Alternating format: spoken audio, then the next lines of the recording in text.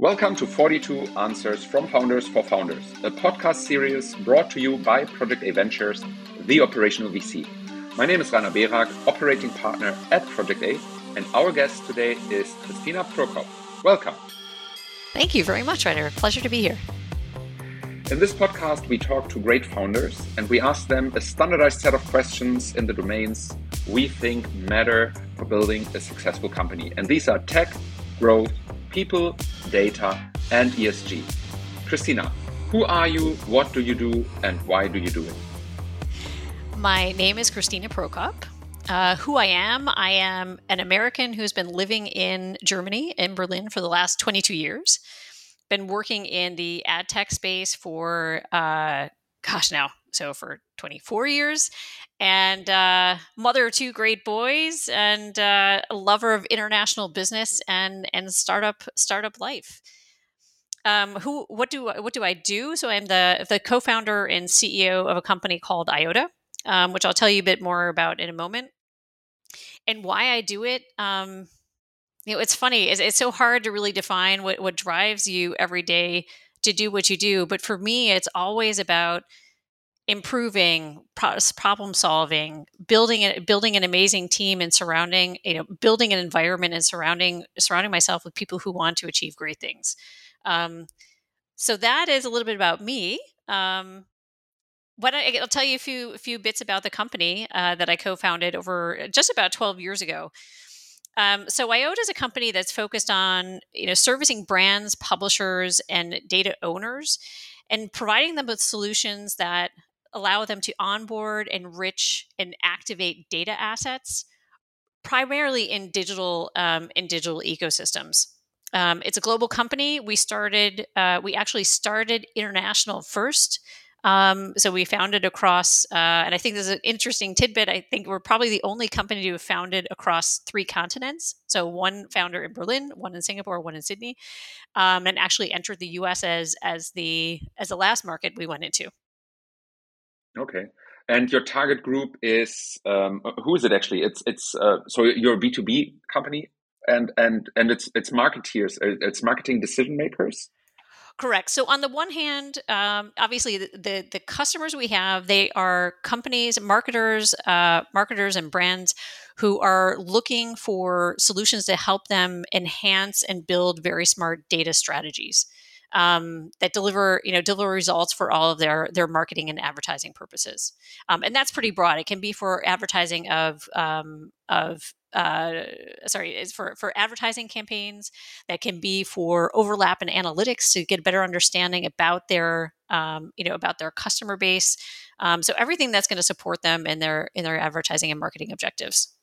And the role or the person taking the buying decision of saying, I'm not okay if my company pays for using Eyeota. What role would that be? So there's a couple different. So one target group for us are agencies. And those are primarily the people who are building the targeting strategies for advertising campaigns, primarily programmatic advertising campaigns within that agency. And then a lot of times that's also just the traders, the programmatic traders with their hands on a keyboard deciding what audience segments and what targeting functions to apply to a campaign. Then on the other hand, we have we work with brands directly. It's a newer part of our business, and offering the data asset that we have of 8.5 billion profiles with different audience segmentation, offering that to them for purposes of enriching their first party data, using it for overlap and analytics to have a better understanding of their customer base. And that is then very much more within the brand's organization, whoever is responsible for data strategy. Mm-hmm. Okay, thanks a lot for that. That helps a lot to put the answers that we will hear now into perspective. People. If you would start a company today, what would be your first 5 hires? So I think this obviously varies based on who the one person is you're talking to. So for me, for example, I cannot program. So one of the very first for me is a tech lead. A tech lead who's going to help execute the vision.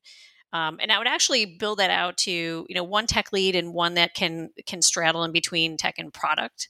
Then I would definitely hire one, what I would call a Swiss Army knife.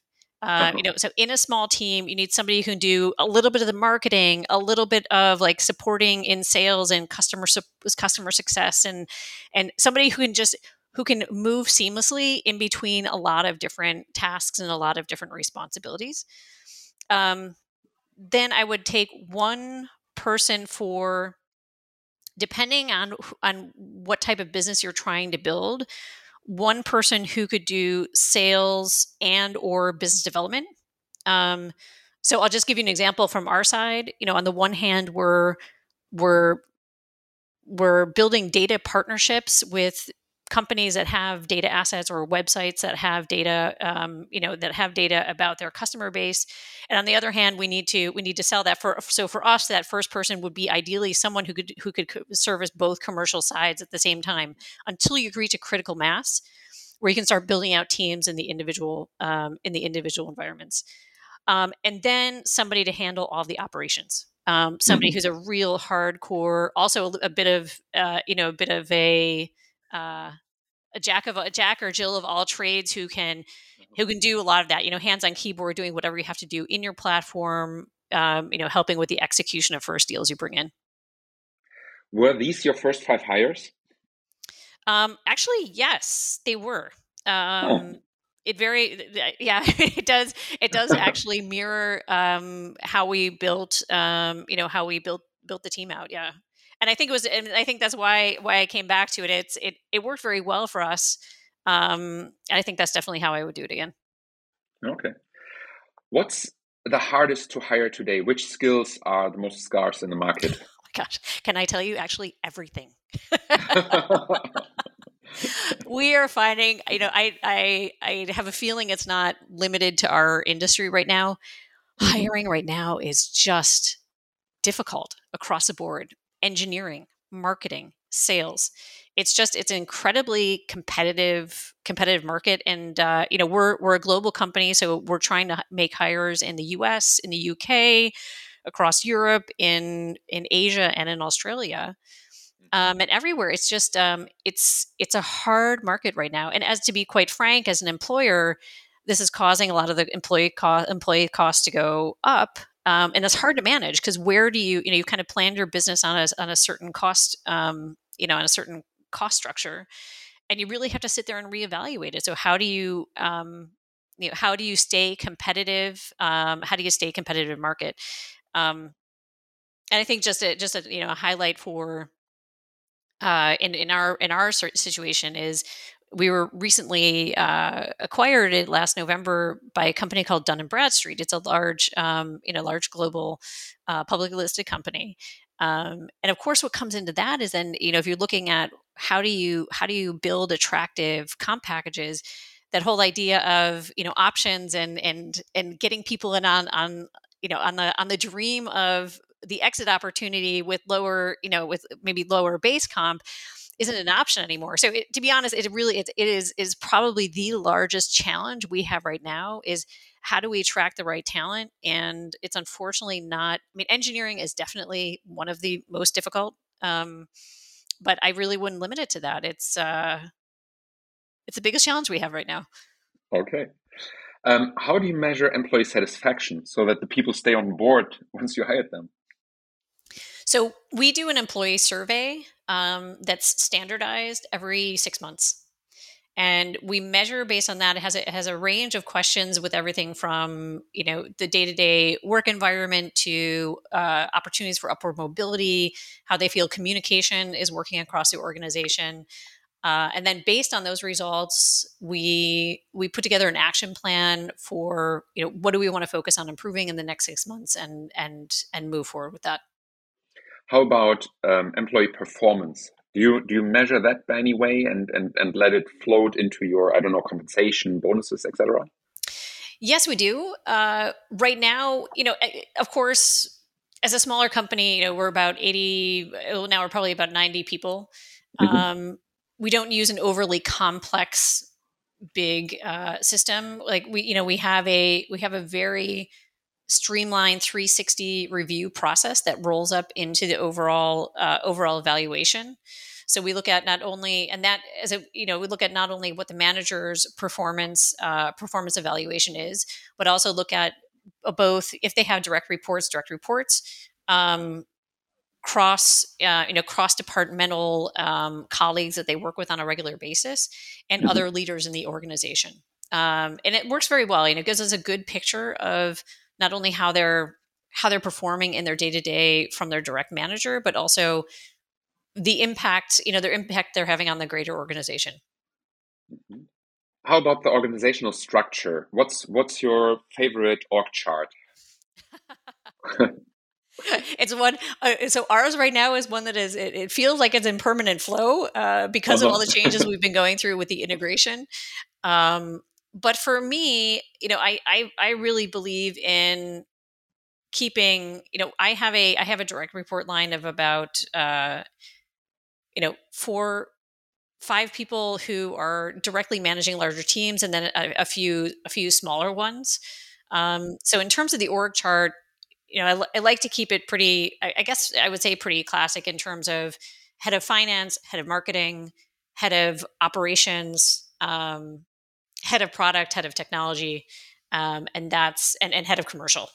So those are, we have a pretty, and then, base under that, we have each of the different, biz dev and sales and the accounts as the customer success teams, our day-to-day operations teams that make all the data flow through their system. Those are then all organized under those key, under those key leaders. Okay. What's your approach to culture? Uh, that's a good question. Also, very, very relevant for us right now because we're in the middle of this integration. Because it's 2 cultures coming together, and actually 3. Just again, a very unique situation. They actually acquired a second company at the same time called NetWise, a U.S. based company. That we're all bringing together at once into a new unit within Dun and Bradstreet. So it's right now it's about us trying to find what, identify and propagate the culture that we want for this new organization. But in the way that I approach it, and I believe can be impactful for the organization, is it really has to be something that first and foremost is role modeled by the leaders in the organization. I think these are, we did go through a very important process as we were Eyeota standalone in terms of identifying our core values, and propagating that through the company. And it was a great learning experience because I think what's important is you have to look at it through the lens of not what do I want the company to be, but rather who are we? I mean, it's a living, breathing organization, and there are certain values and things that drive the culture that are inherent within the organization, and you have to then take those ones that you want to magnify and make a big part, make really a meaningful part of the organization. Those are the ones you have to pull out as a leadership team and role model and celebrate on a daily basis. And I think that's really, leading by example is where it has to start. Do you prefer a company to be remote first or office first? And putting aside that we all had that first, you have a distributed team, as you said, across 3 continents, which means you are already quite spread with your team. But more about the question: should they come to the office or not? And also, besides the COVID situation that we had that made us stay at home for some time. But what do you prefer if you really have the choice? If I personally have a choice, I do like I do like the hybrid model. Um, because it is but actually tending towards office first. And the only reason I say that, it's a very personal preference. I'm somebody who thrives on personal contact. I like to Mhm. be able to talk to people and see them, and of course it all goes over video. But I think what can't be replaced, or what's hard to replace, if I look back in the beginning of my career, what was the times that I learned the most, the fastest, was when I was sitting in an environment basically through osmosis, just Mm-hmm. taking in all types of information about what was going on in the business and being able to ask questions, say, hey, what do you mean by that? And where, like, what do you think about this or that? And that's something that really gets lost Mm-hmm. in the remote first environment. But the reality that we have right now is I don't think probably for years and years that we will ever go back to an office first environment for any of us. Yeah. And it's something that I think it's also something that employees for a large part don't want. And we're finding right now that a lot of employees that are on market looking for jobs, some of them are because companies are demanding that they come back to office full time. So I think as a leader, we don't as leaders we don't have a choice other than to support a hybrid environment. But I really, if I look at where I want us to go, it's for people to connect on a face-to-face basis. Like at the moment, we're trying to do a lot of group offsites to get people back together and communicating and exchanging, at least to kick this off. But I really want people to understand the value and appreciate the benefits of being face and face in the office. And that's something we have to, I think, just slowly get everybody acclimated to again after the last couple of years. Tech. Eyeota is a tech company, right? Yes, we are. If you, and you mentioned the two, as you mentioned it also as two leading functions or also roles. If you have product and development, who of the two should be in the lead?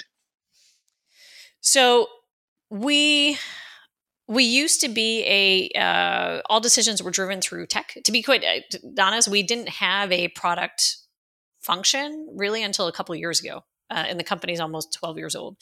So previously, all of it was really driven by tech. Now it is more driven by product in terms of defining.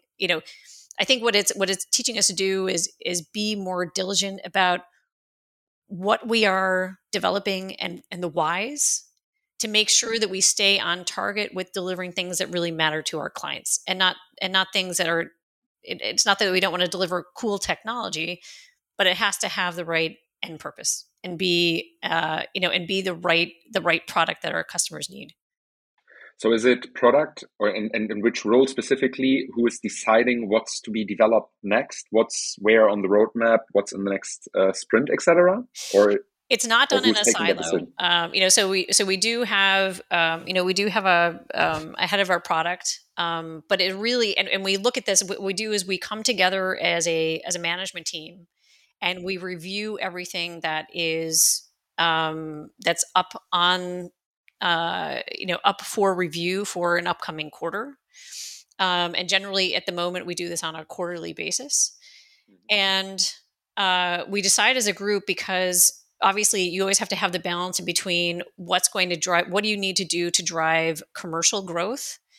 But on the other hand, it's three things that we have to look at. It's both commercial growth, it's innovation, so product innovation. So for example, for us, that's kind of, where are things going in the cookieless environment? Where are we building for a future in multiple IDs that are flowing through our system, so on and so through our ecosystem. Then the other one is we have to make sure we also continue to work on the scalability and stability of our platforms, because they're massive data platforms that just keep getting bigger and bigger. And if we don't take some of the resources and apply to that, so all of these three things are ones that we evaluate, and in that quarter we'll look at, okay, what is the most important for right now, and what can we, just basically we go through a process of prioritization, and everybody checking off and agreeing that is what we decide as a management team, and putting that in stone. Okay. What's your take on product-led growth? It's a term that is around a lot lately. I mean, it is a very good theory. The one thing that I think what I would challenge is, it has to be evaluated from so many different lenses, that I think really focusing only on product-led growth, I'm not sure I buy into it 100% yet. Yeah, so I think more than that, I don't have too much to say about it, but it's an interesting, an interesting approach, one that we look at, but it's I'm not 100% bought in just yet. Okay. What's the role of design at Eyeota?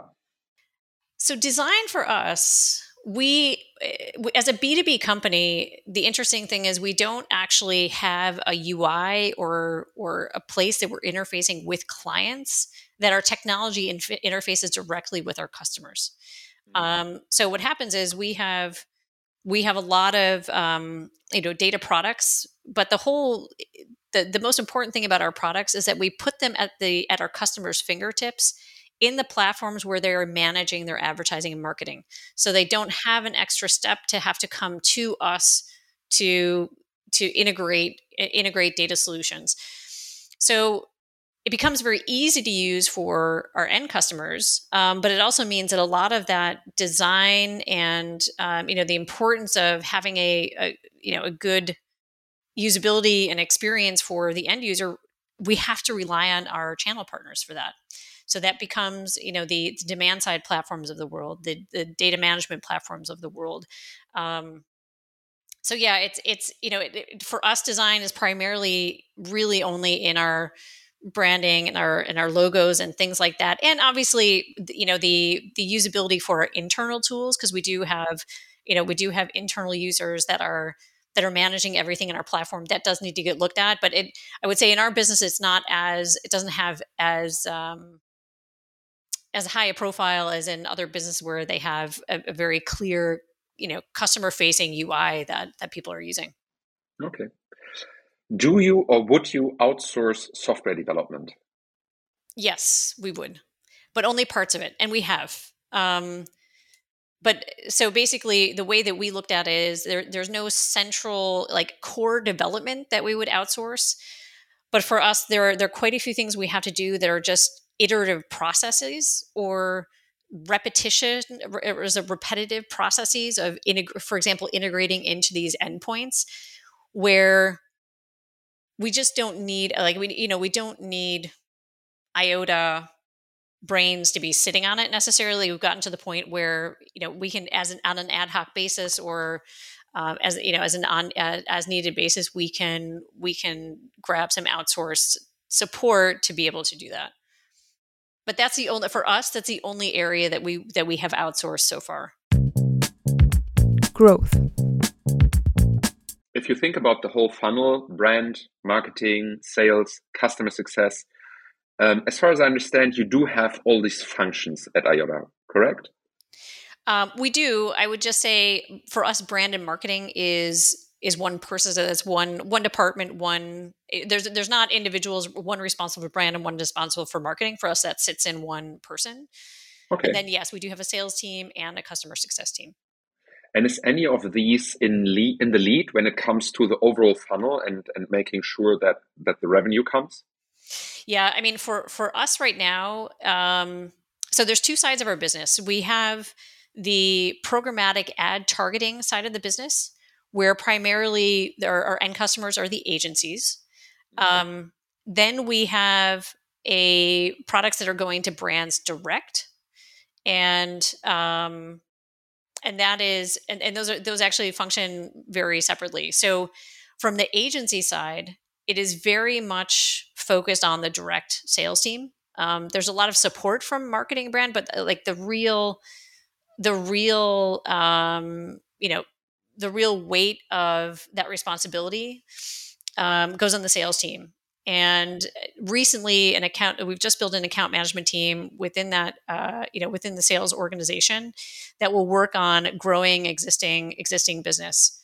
Now, for the other side of the business, the one that focuses on brands and basically the licensing of our data for use cases outside of ad targeting, that then does very much more fall on the marketing team. And also the customer success for upselling and cross-selling the clients that we have on board. Because for us, what's interesting at our business, since we have a global a truly global data asset, what happens a lot is we'll sign on a customer, and they'll do a pilot in, let's say, 2 countries. So by successfully piloting those 2 countries, we then have the opportunity to expand that into 15, 18, additional countries where we work together. So the revenue, the revenue drive is really is focused focused on multiple channels. Mm-hmm. Now, whenever you have multiple people or functions working on a funnel, and the result in the end is hopefully revenue, and things are not going great, it easily happens that they start to build up the silo and blame each other. I don't know, the leads that they got weren't great, or they weren't converted great, or they didn't have much upsales or cross sales potential. How can you make sure that there's not this blame game, that they don't work in silos? Well, I think it's clearly defining what are the leads that have to come. What's the expectation of the type of leads that come out of it? Clearly defining what that deliverable is, making sure that that's hit, and then the rest would fall on the sales team to make sure that those leads are converted. Now, obviously, there's a question of it's always a very it's a very objective question as to what is really a qualified lead that's being passed through. So it's not. I mean, to date, we don't do enough of the hardcore lead generation that has become a problem yet. Because for the agency, I mean, to give it a little bit of color, for the agency side of the business, it's a challenge for us because it's not a pure, it's not a black and white sales job as it is where you go in and you get a contract signed and you have something in black and white that says client X is going to spend $50,000, $100,000, or $200,000 with you. For the agency business that we run, it's basically a lot of influencing.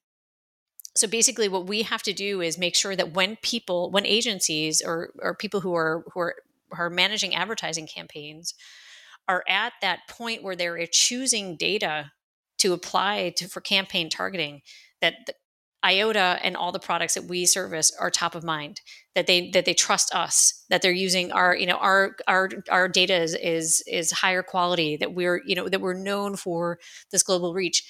And so unfortunately it's not a quote unquote funnel that we can, for that side of the business, that we can really manage, because it's very, very hard to track in general. Mm-hmm. For the brand side, yes, the newer side of our business that we can, but we're not really big enough yet where those, where that part of the organization is,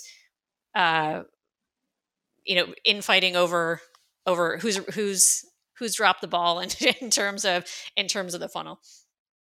In that context, probably especially interesting. How important is brand, not on the customer side, but your own brand for yourself? How much is Eyeota sold through having a strong brand, and how do you approach brand? It's incredibly important for us because we operate in an environment where there is sometimes a lack of understanding of how the data, how data products work. There are a lot of hurdles around privacy, making sure that we're, thinking, that we're built and operating with privacy-centric methodologies. Just even transparency around how do we collect data, where do we source it, what do we do with it? So, and that all really feeds into influencing who's using your data when it comes time for applying targeting.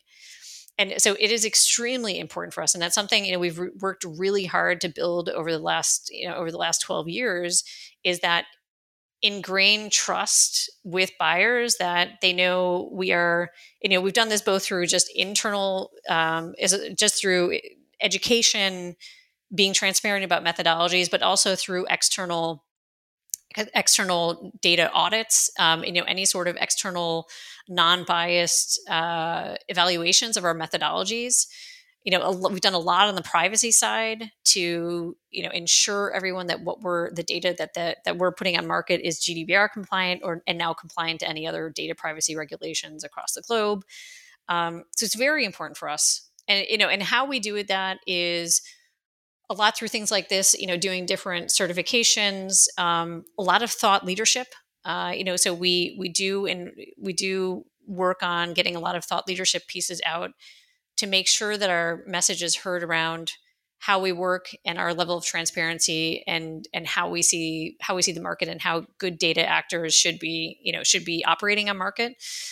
So yeah, definitely very, very important in our industry. Mhm. Which marketing channels do you use and in order, I guess, mostly to create leads, and why these specific ones? Yeah, so the main things we use right now are digital channels like LinkedIn, social. We do invest in thought leadership pieces, because earned media is very hard to get in our space, and you never know if the exact message. The problem is, and this is something, to be quite honest, for a long time I never wanted to admit this. I never wanted to admit that sometimes you have to pay to get your message out. But the Hmm. problem is, if you rely on earned media only, you have no control over what they're going to write in the end. And they can, I've seen it happen to me many times where they've misinterpreted, or even sometimes just slightly, but the message that I was trying to get across did not come across in the article. And so we have made a decision to invest in thought leadership, invest a lot in events, and direct selling and email. Those are the main ones that we use. Performance marketing, and that's probably a tricky question to ask, specifically you. But some people say performance marketing is dead or is dying soon. What's your view on that? Um, I don't think it'll ever die. I think the effectiveness and the competition is going to make it increasingly difficult. Um, it's going to evolve, but I don't think it's dead. I mean, like, I honestly, I don't think performance marketing will ever die. No. Uh-huh.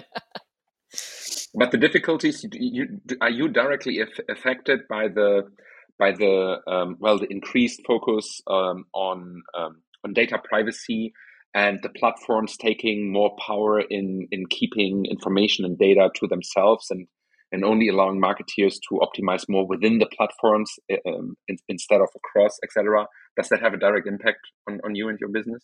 Yeah, I mean, it actually has somewhat of a positive impact for us, because as those walled gardens get tighter and tighter, marketers need to find data points, and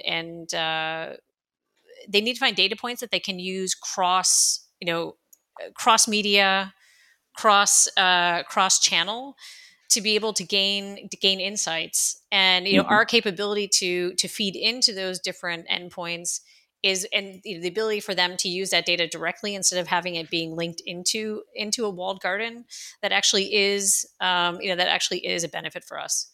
Hmm. I think where we see the challenge on, some of our counterpoints, for example, and NetWise are doing this more than we are, but uh, in the hardcore, for example, B2B performance marketing, where you see it's just like there's a real competition for share of voice, and it's Hmm. there's more and more there there's more and more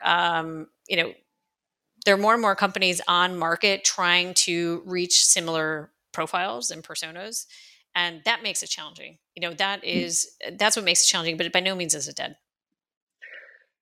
I think we already have established you do have salespeople at Eyeota. So my question is, where do you find good digital savvy salespeople? We've been really lucky there. As I mentioned, right now, I mean, the market in general is hard, but the good thing is there are a lot of digital salespeople out there. Um, yeah.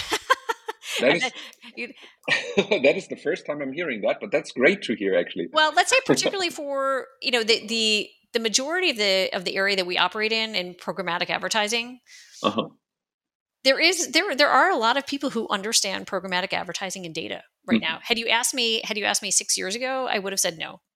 Yeah. Um, so I think what the bigger challenge is getting them excited about the product you're bringing to market, Mhm. and pulling in the right salespeople. Because Because again, like I said, it's not the programmatic advertising ecosystem. Say like those types of salespeople, it's not a hardcore sales job where you're trying to close a deal. It Yeah. is a long-term trust building, relationship building exercise. Getting into it's basically more of a partnership with agencies than it is a hardcore sales job. Data. How does data, beyond being your product, but more like internally and for what you do, how does data make Eyeota successful? Yeah, I think we have a lot of data that we use to make smarter decisions about where we're focusing our sales and our account building strategies. I would say that's probably beyond our technology and using all the data to optimize how our technology is structured and built and optimized. I mean, that's obviously one very large part of it.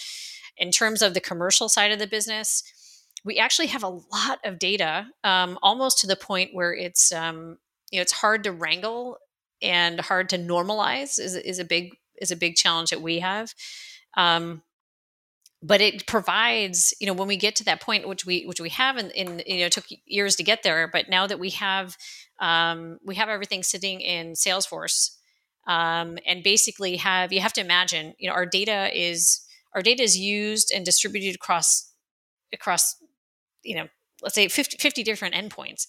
And each of these endpoints, what we want to get an overarching view of is who's buying what data for what purposes. Now, that sounds really simple, but you have to imagine, let's say if HP is managing programmatic advertising dollars, they could be using that data. They could be using 3 different platforms for different purposes. And the challenge becomes each one of those platforms delivers the data back to us with a different naming convention, with a different, like everything is different. So we have this massive, the amount of insight is amazing. Just the normalization and structuring of that data was the biggest challenge that we have. But now that we have that in place, it's extremely effective. And we can see really, so we can see where all the seasonality trends are. We can see if people are switching budgets in between display and video. We can see if they're switching platforms. We can see where, whether they're dropping, swapping out products. So there's just an amazing amount of insight. And I would say it does drive a lot of the decisioning on the commercial side of the business. Mm-hmm. So which functional areas are supported by data? It's for sure the commercial side, also product, etc. Who else? People, maybe the people's department. I think from the data we house as the organization, not so much the people department, and absolutely all of everyone that touches the commercial side of the business, whether there's a customer success, sales, so on and so forth. If you were talking about this kind of campaign driven data, that also very much does drive the other side of our business, which is data supply recruitment. So the business development we do. So what data do we need to be able to service our clients best? Like, where's the demand coming from? Where's the gap that we have between demand and supply? So we use it very much for those types of analysis. And then if you look at it from the people perspective, what we do use is the data around things like our employee reviews. I mean, there's data that's not commercial driven data that we do use that impacts the business for sure. For the next few questions, I would actually love for you more to go into the advisor role, and you're now talking to the founder of an early stage company. So because that's really like a field where you're really an expert. Should a data team answer specific questions, or should they be allowed to explore data and just search and find opportunities for the company? I hate to have this not be a non-answer, but it has to be both. Because there are very specific answers as a questions that need to be answered. So, we had an X drop in revenue between April and May. Who was the client? Because it's the majority of our business is driven by the programmatic activity. we don't know. It's not by a closed contract that we're running. Like we have to literally go look and see, okay, whose spend dropped, in certain countries, what was driving activity. By the way, the other thing that's a huge data driver for us that we're looking at constantly is all the data suppliers that are feeding data into our system. And we were constantly monitoring to make sure that is stable and there are no big changes and that somebody doesn't drop off. Um, so, so yeah, that is, sorry, now I totally lost. I got sidetracked and lost the. Sorry, what was the point? What was the question again? I got sidetracked on my point about the data supply, which is also a huge, a huge data crunching Yeah. exercise for us. Yeah.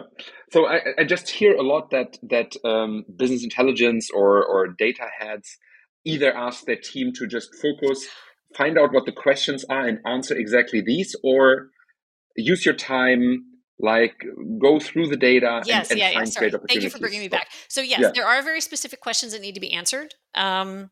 Particularly from the commercial side, okay, we need to, where's our gap? Because we can see where demand is, where people are trying to book, like are running campaigns, but it doesn't have a lot of revenue. So we know that there's a gap in if the supply is low on those types of audience segments. So definitely things like, monitoring revenue activity by customer, things like monitoring the gap between demand and supply. However, what's also, interesting, if you give people the freedom to start looking through this data and understanding it, you can, one thing I saw like years ago when I was doing a lot of this myself, amazing things that you can there's a lot of insights that you can glean out of this if you do give somebody the opportunity to explore. And so things like, for example, understanding how traders are actually looking and searching for data segments and what their habits are, because you can actually see it when you see how a campaign is built and like what data they've chosen. Sometimes you can see things like you can tell that traders are actually just searching for a keyword and booking everything that has to do with that keyword. Like you can see that if you look at the structure of the campaign and what data they're using, which helps us better better structure the way that we're presenting data in those interfaces. So for example, if we know certain keywords is what is really highlighting the purchasing behavior, then we need to focus and make sure that the titles and the explanations of the data segments are such that they will be found when somebody's looking for a particular keyword.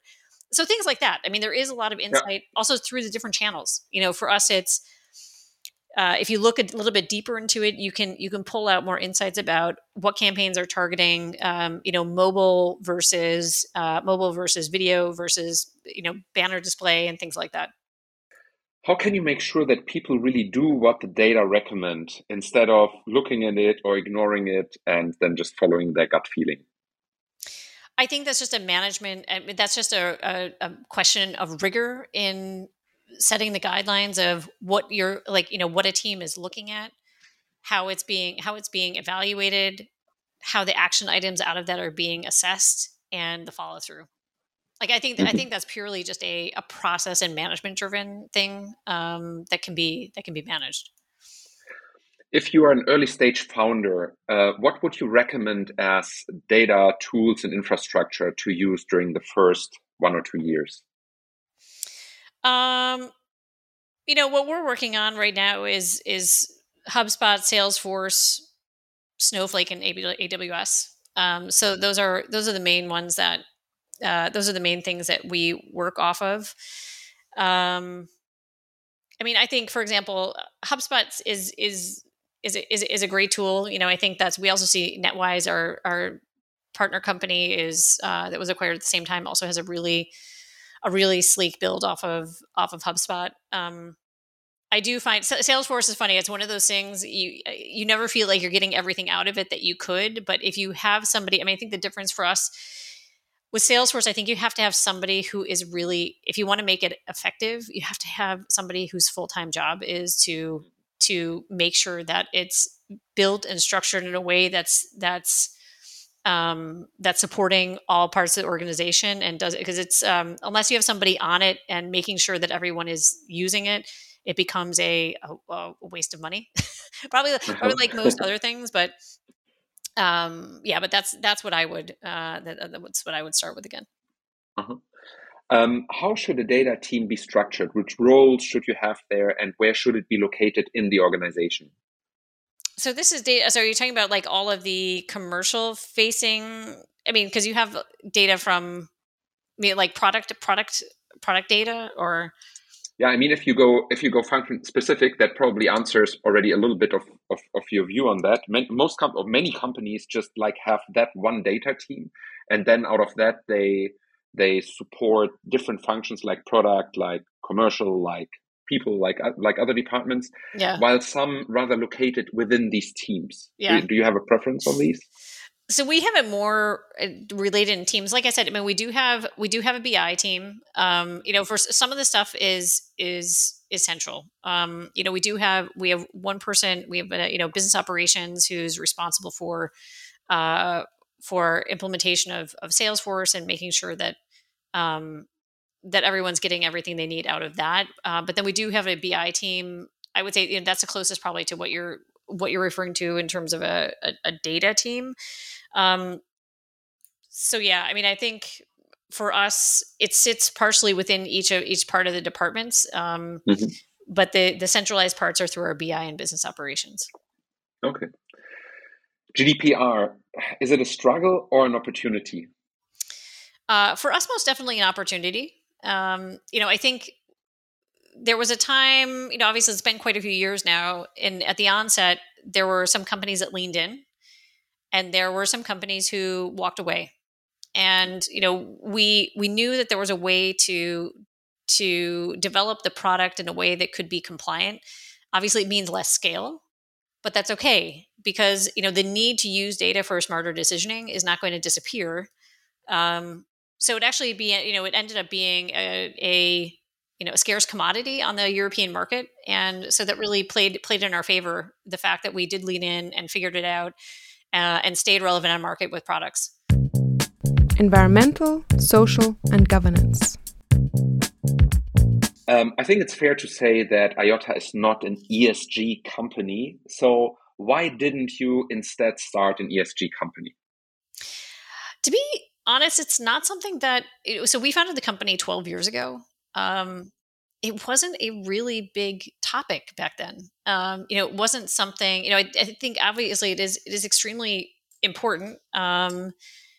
But it's not something that was an area of focus, and even right now, it's to be honest, it's not something we have. Like there are definitely elements of this we build into the way we operate the company and build our strategy, but not in something that we would formally call ESG.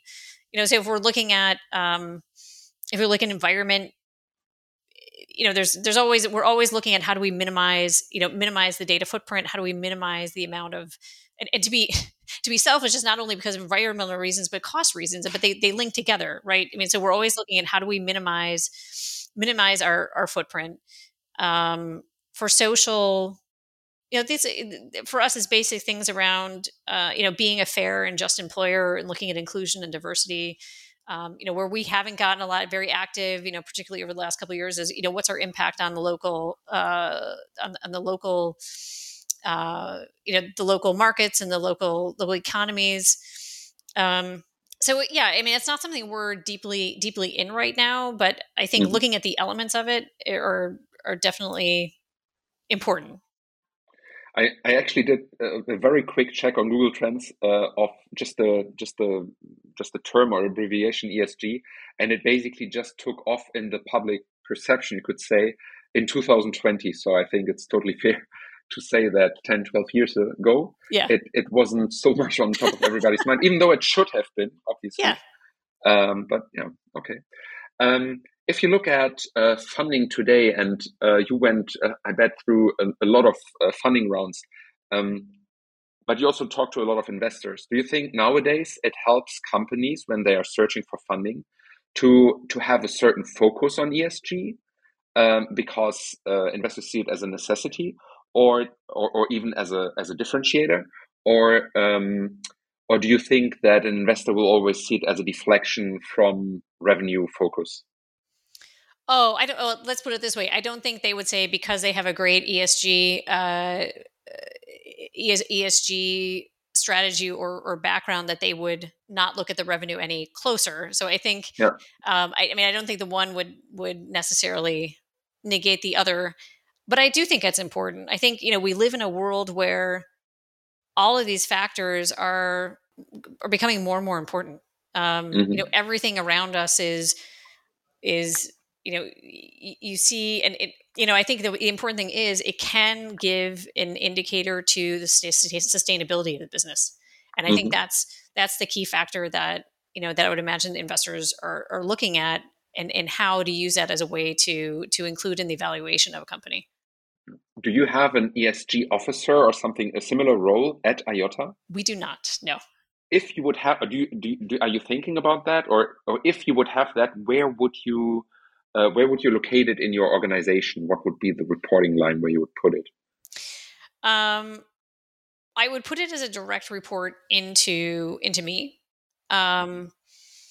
We don't have a plan right now. Again, I think we're in a bit of a flux right now because of the recent acquisition, and D&B does have does operate in and have programmed ESG programs and focus. So I think for us right now, the reality is we will most likely work within, follow their lead and work within what they are propagating for ESG strategies, instead of building our own at this point in time. Mm-hmm. Last 3 questions. Which is the one podcast all founders should listen to? So one that I love is one that people in Germany might not know too well. There's a company, or there's an organization in the States called NPR, National Public Radio, and they have amazing. If anyone hasn't checked it out, they have amazing podcasts and amazing content. And they have a podcast called "How I Built This." Yeah. And what I love is that it's also, because we're so deep in this tech area and everything we do is digital. And so what I find incredibly interesting is opening up my mind to listen to all walks of entrepreneurial life. And they just they're great storytellers. And so that's one that I would really recommend to everyone. Uh-huh. What are your top 2 pieces of advice for early stage founders? Can I extend it to 3? Of course. I thought about this one for a while, and there were 3, and I couldn't choose between them. So I'll give you 3. Number 1 is be ready to persevere. It is a hard, long job with a lot of ups and downs, and you just have to be ready to get up every day and start every day fresh, no matter what happened last day, and just know you're going to get through it. And you just have to keep going and believe in where you're headed. So that's the first one. Number 2 is build a network, use that network, and ask for help.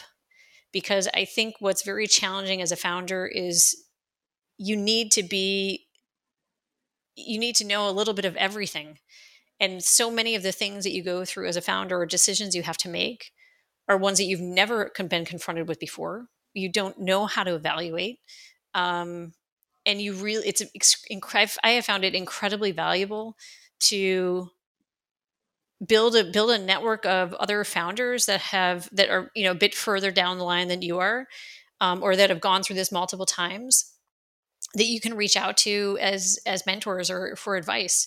And I think what was amazing to me was to find how open other entrepreneurs are to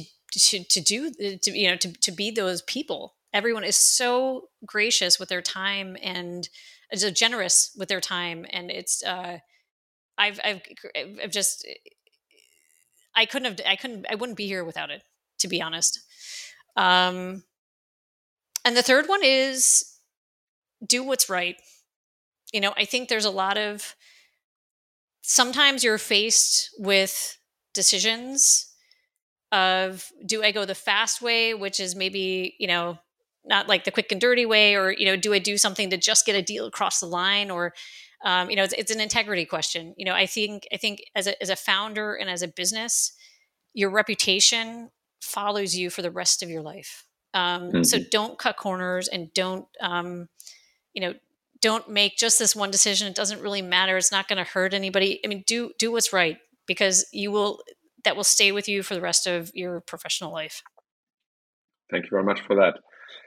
Last question. Who are the 2 other founders that I could ask these questions and you could make an introduction for me? Oh, you know what? I think I am going to have to think about this one and get back to you. Reason being, unfortunately, and this is what I'm really trying to change right now that we're out of this environment, my contact to other founders has been really minimal over the last 2 years, 2.5 years, really, because there's just been no networking environments. It's been, except for the ones that I know on a day in and day out basis that are in my industry, my direct customers and partners. It's been really hard. So I'm looking forward to reopening my doors and my horizons and getting out there to meet new and great entrepreneurs. So I will get back to you on that one, Rainer. All right. And what might help you to catch up with a number of great founders is to just come over to the Project A Knowledge Conference on the 7th of October here in Berlin. You're obviously invited. And if anybody in the audience is interested in passing by, just visit our website and check it out. You have been a speaker there, I think last year. And as usual, you're very welcome there. Yeah, wouldn't miss it. It's always one of the best. Thank you so much for your for allowing us to grab a bit of your experience and your recipes for success that you have proven. And it was great to get your view on these 42 questions. Have a great day. Hope to catch up with you soon. And I will get back to you on the intros to the founders. I'll just crawl your LinkedIn profile or so, and I will find somebody. Great. Thanks so much, Rainer. Thank you very much. Bye-bye. Hello, podcast listeners. We have some exciting news for you. Our Project A Knowledge Conference is back and happening on October 7th at Kulturbrauerei in Berlin. If you want to get to the heart of the European startup ecosystem and connect with founders, leading investors, and digital experts, join us for a whole day of knowledge sharing and networking, where experts from every area of digital operations will share their insights and best practices. This year, we're bringing you an amazing speaker lineup, including Christian Hecker, co-founder and CEO at Trade Republic, Lubomila Jordanova, co-founder and CEO at Plan A, and Philip Glockler and Philip Klockner, co-hosts of the Doppelganger Tech Talk podcast. Apply for a free ticket now or purchase one directly from our website, knowledge-conference.project-a.com.